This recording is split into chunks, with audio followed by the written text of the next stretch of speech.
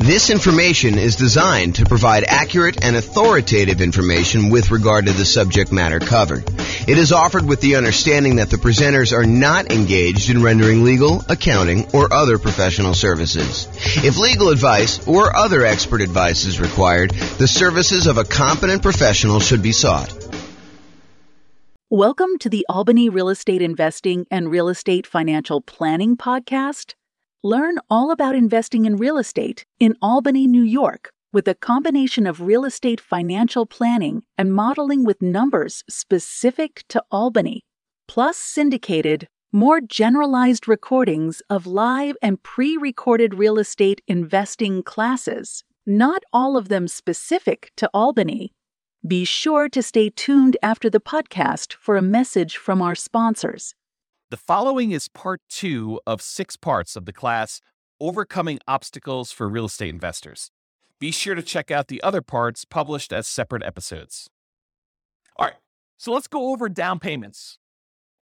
This is the challenge. Challenge is, I can't come up with down payments. I don't have down payments to do deals, whatever it is. This is the challenge we're going to discuss right now. So in my mind, when I think about this problem, it's not just down payments. It's really down payments plus closing costs, plus reserves. Because for you to go and invest without reserves, it's kind of silly. And for you to invest and not have enough for closing costs, you really need more than just down payment. So it's really all the money in order to acquire and hold on to the deal. So if you were thinking, hey, I don't have enough money for reserves, consider this list to be the same list that you would use for reserves. There's 2 primary groups for solving this problem. There's the strategies to reduce the need for a down payment. So I could solve this problem for you one way and say, well, let me tell you all the different ways that you don't even need down payment to do this.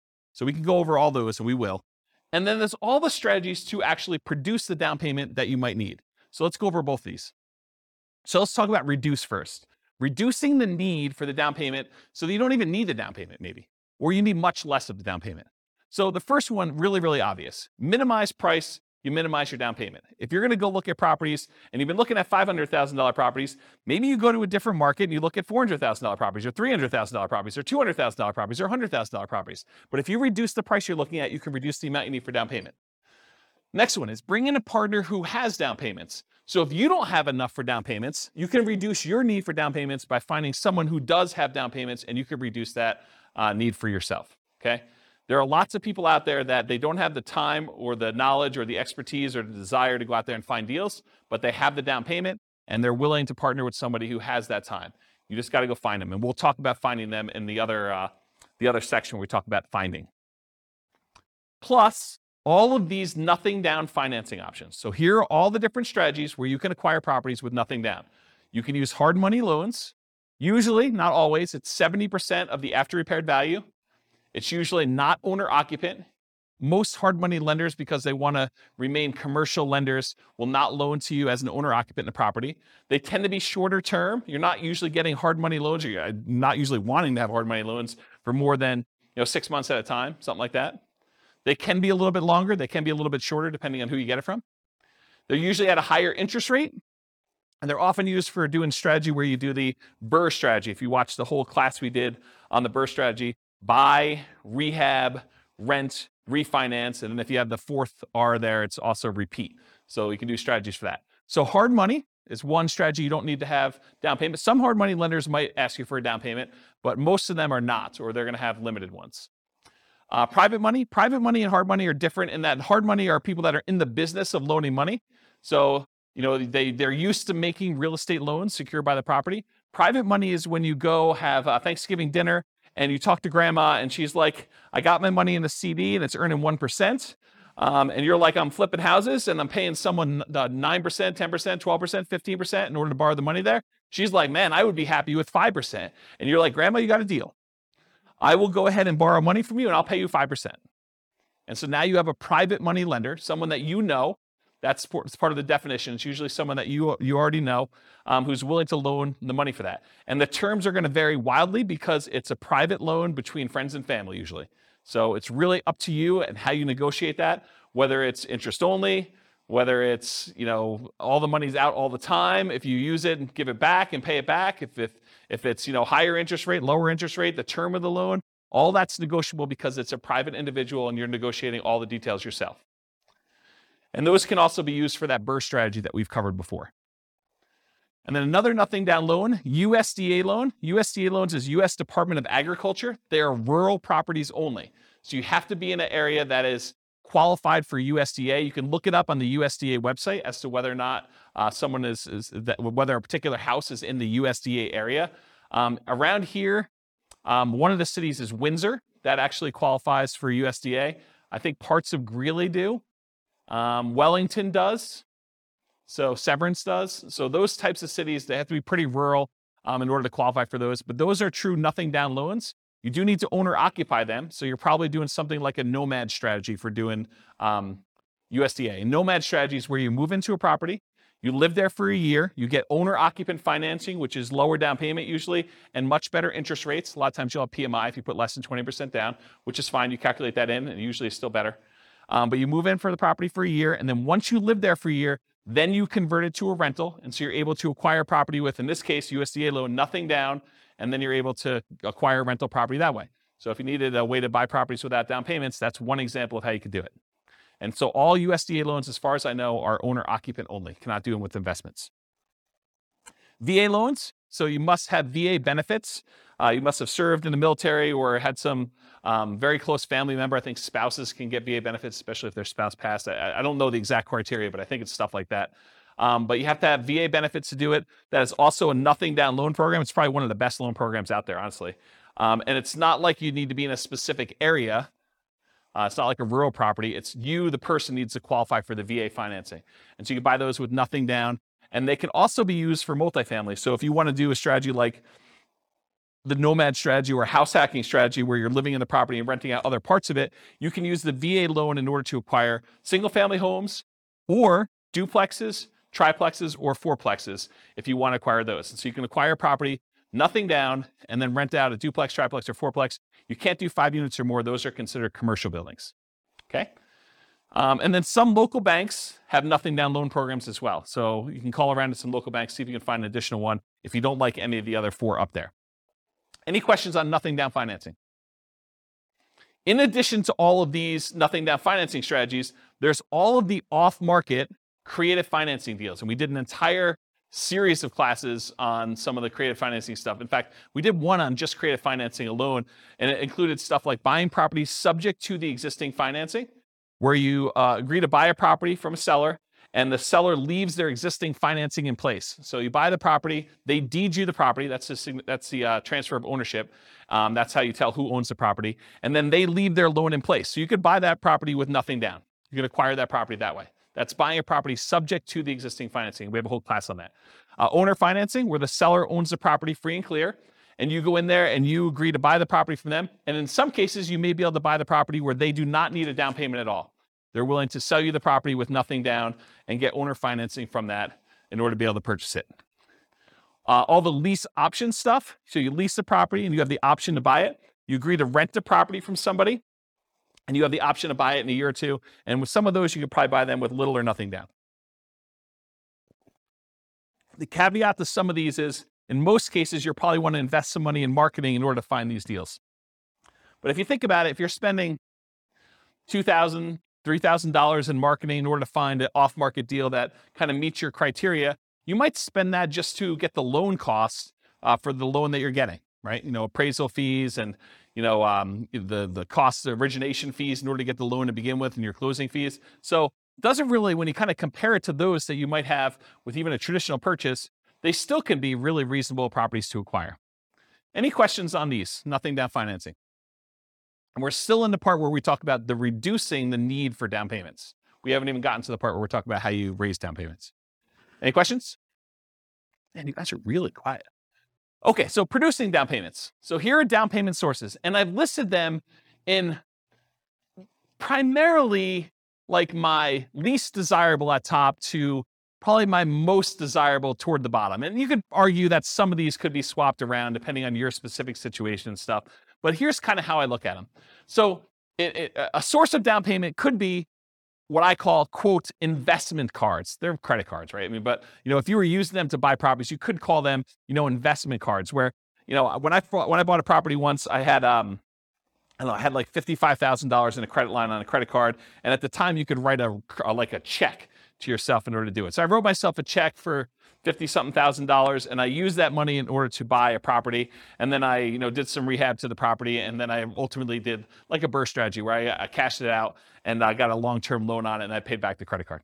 So you could use credit cards to do something like that. During one class, in a moment of weakness, I actually told you the alternative way to use credit cards in order to raise down payment money, which I will not recover here because I definitely do not encourage you to do this, but it is there. It's an Easter egg for you guys. I left it in the recording when I published the class. How many people know what I'm talking about when I said that it's in class? Do you guys remember seeing this? Okay, you do remember it? Okay, don't talk about it, but yes, it was definitely in the class. I talked about the strategy for using your credit card very creatively in order to come up with down payments. Go find another class to do that. So normally, I won't really recommend using investment cards, credit cards to do your down payment. That's why it's the top of the list. It's like my least favorite strategy for doing this. Another way to do down payment sources, security deposits. Again, I don't really recommend this either, but you acquire enough rental properties, you probably have a certain amount of money from security deposits sitting in your bank account that you could, at least in theory, use in order to do down payments in order to acquire properties. Again, not something I'd recommend, but you could do it. A similar thing with maintenance reserves.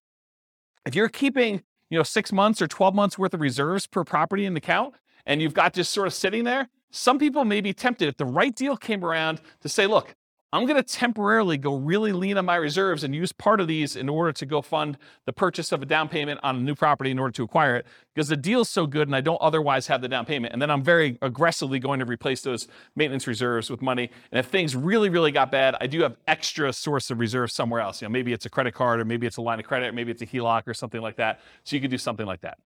So maintenance reserves, another one.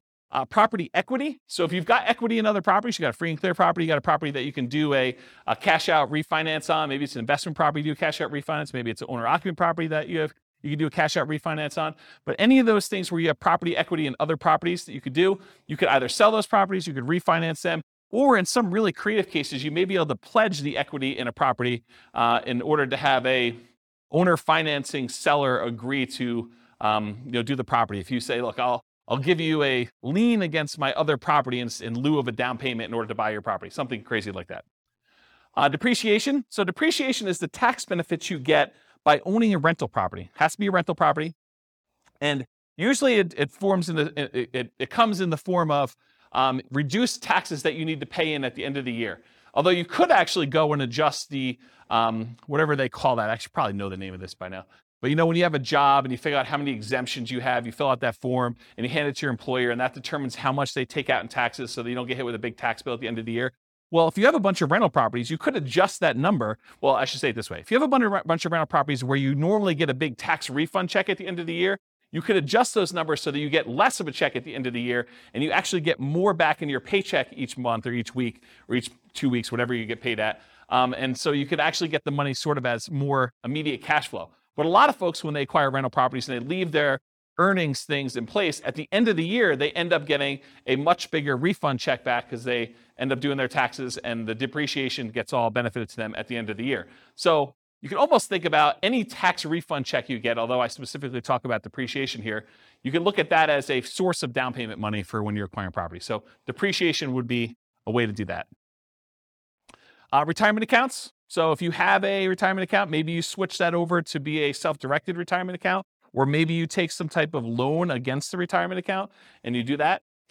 Family members, if you're doing legacy nomad is when you're acquiring properties and, mom and dad or grandma and grandpa are actually loaning you the money or gifting you the money, and they're not usually loaning to you too, usually gifting you the money in order to be able to acquire properties. Maybe for estate planning reasons, they're like, look, you're going to get something when I pass anyway. I might as well give you $20,000, $50,000, whatever it is, in order to do a down payment on this property while we're still alive, sort of clean our estate, help you now sort of situation. So family members could be doing that or doing nomad by proxy. Maybe mom and dad want to invest in real estate and you're willing to be the person that moves into the properties and you guys agree you're going to split the property 50-50 or whatever you agree to. So you're part of it as you move into the property, you live there for a year, mom and dad provide the down payment for you, and now you're a 50-50 partner with mom and dad in a property where you're doing nomad. We call that nomad by proxy as an example. So that's another one, family members. Sell stuff you don't need or want. I'm sure you guys got a lot of stuff that you don't need or want. I mean, you could sell it, you could raise some money pretty quickly with that. May take some effort, but that's something you could do. And if you're going to be nomading, that's super helpful to actually get rid of all the clutter so you don't have to move it all. Now we're getting to the normal ones, right? You guys should have saw this one coming. Saving money, okay? From a regular job, from a part-time job, maybe you go get an extra job, and the extra job money is the one you use for saving up for down payment. Maybe you start a side business to kind of build your retirement or build your fortune or doing something like that. That's an example of just ways to save money. Partnering, so go find a partner who has the down payment and be able to do deals that way. And then rents on properties, including house hacking. So you can use rents you have in other properties. Maybe you change the investing strategy you're doing short term in order to raise money from being able to do these down payments. Like, for example, you were doing long-term rentals. Maybe you convert it to short-term rentals to get a lot of extra cash flow, at least for a temporary period of time, until you have enough to be able to do your down payment. Or let's say you don't own any property right now, but you really want to raise down payment. Well, one of the things you could do, as long as it allows it in your particular lease, is you could sublease a part of your house that you're living in. It's called house hacking. Basically, you buy a property, or in this case, you're renting a property, and you lease out your bedroom to somebody else who wants to pay you $500 or $600 a month, $800 a month, whatever it is in your marketplace, and then you actually collect that money. The good thing about that too is, and Austin can correct me if I'm wrong here, but I believe that if you have that on your tax return for a year or two, you can actually use that income to help you qualify for when you get your loan.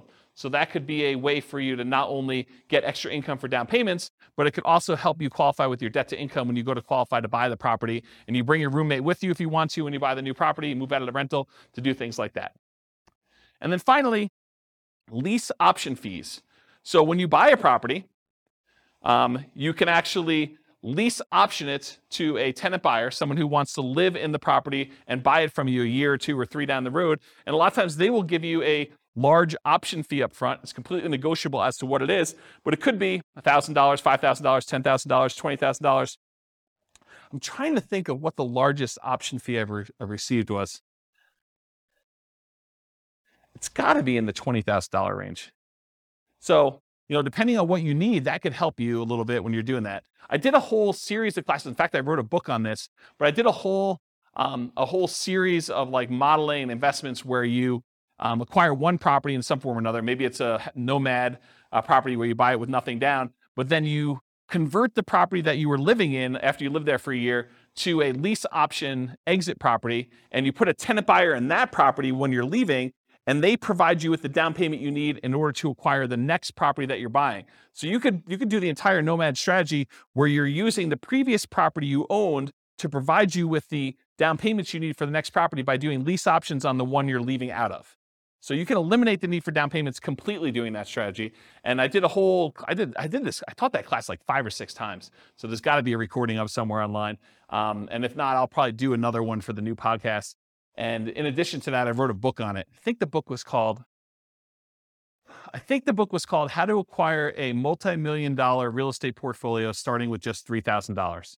And I think my thinking on it was the $3,000 was like a closing costs and stuff to acquire the first property. And then you use the tenant buyers to pay the option fee in order to move on to the next property each time. And I show you acquiring a whole bunch of properties that way until you get to the point where you're acquiring more than one property a year, because when the tenant buyer cashes you out and you get some profit from that property, you use that to buy 20% down properties or 25% down properties in the future. So there's a whole bunch of strategies around that. So that's all I got for producing down payments. Any questions on the challenge of I don't have a down payments, I need down payments, all that stuff? Did I cover it pretty thoroughly in a really short period of time? Because I usually do this in 2 hours and 30 minutes where I really go into detail. Did I get everything? Yeah, Bill. Yep. Yep. Yep. Yeah.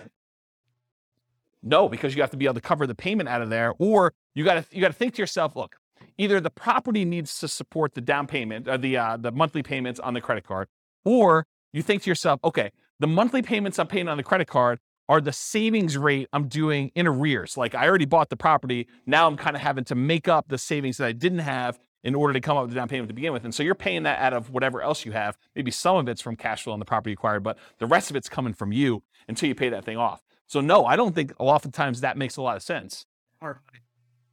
Same thing. Yes, because you're acquiring a property and you're trying to convert that to some type of reasonable long-term financing in most cases. No, the security deposit one is, most of the time you never have to come up with the security deposit unless they leave the property in bad condition and then you keep it anyway, right? And then you got to come up with the repair money instead. But the security deposit, when you get another tenant in, they give you another security deposit. You usually have a period of time, 30 days, 60 days, whatever it is in your marketplace, in order to have to give that other security deposit back. So you get the new one in, you're sort of replacing it. It's an accounting entry more than anything else. So that one is a little bit different than the hard money and the investment credit cards sort of things. Yes. Okay, so what she's talking about is, what she's talking about is if you are a licensed real estate agent, that is required. You must keep it in a separate trust account to do that. If you are not licensed as a real estate agent, you do not need to keep it in a trust account. It's not a bad idea, but you do not need to. It's not required by law. Yeah. But as a licensed real estate agent, you absolutely are. Are you licensed? Yep. If you are licensed, regardless of whether you do property management, you must do the escrow account.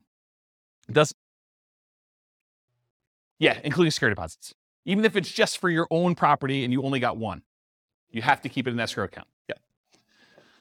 Any questions? All right, cool. A lot of these require you to already have that.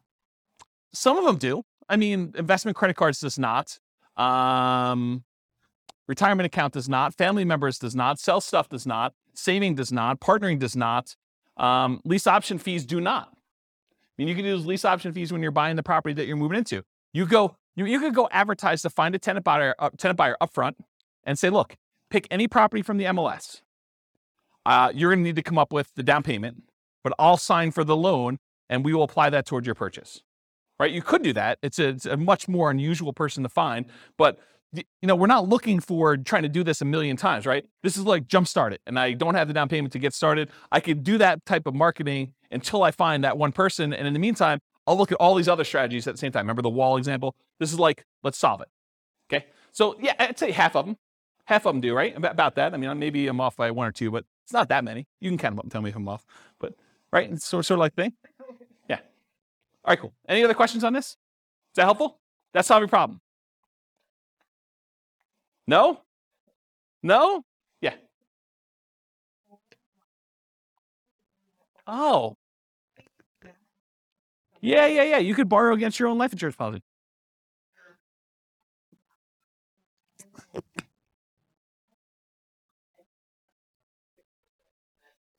Yeah, that's a good one. I forgot about that. If I remember to listen to... Yeah. I should have known that too. I've got a client who does that. Yeah, I probably should have listed that on my list. If I ever listen to my own recording or for some reason somebody was willing to email me to remind me to do that, that'd be great. And I will definitely add that to my list because that's when it should be on there. Yeah, that's awesome. Thanks. So there's some variations on that, but it can be used with sort of that infinite banking. And I'd have to really stop and think about what the infinite banking is because I learned about it and read a bunch of books on it, but I haven't actually implemented it myself. And so I want to think about like how it all works. But I think it's related to that concept of you get the life insurance policy. Once you get enough money, then you can borrow the money from yourself and you kind of keep your money constantly compounding and stuff like that. But yeah, I'd have to really think of it through, but maybe. The definite maybe on that one. Yeah. Cool. Any other questions? This concludes part 2 of 6 of Overcoming Obstacles for Real Estate Investors. Listen to the next episode, part 3 of 6, on overcoming negative cash flow. With home prices up, mortgage interest rates up, and rents up, but not quite enough to counteract the higher prices and interest rates. Cash flow on rental properties in Albany is harder than ever. Book a call with the Real Estate Financial Planner to apply our proprietary 88 strategies to improve cash flow on your rentals. See the show notes for a link to schedule your call and improve your cash flow today. If you're a real estate agent, lender, or professional in Albany that wants to help our real estate investor listeners, consider reaching out to learn about collaboration opportunities with this podcast. We'd love to add more value to our listeners by having you assist our investors buy, sell, and finance their real estate investments. See the show notes to schedule a call to discuss collaboration opportunities.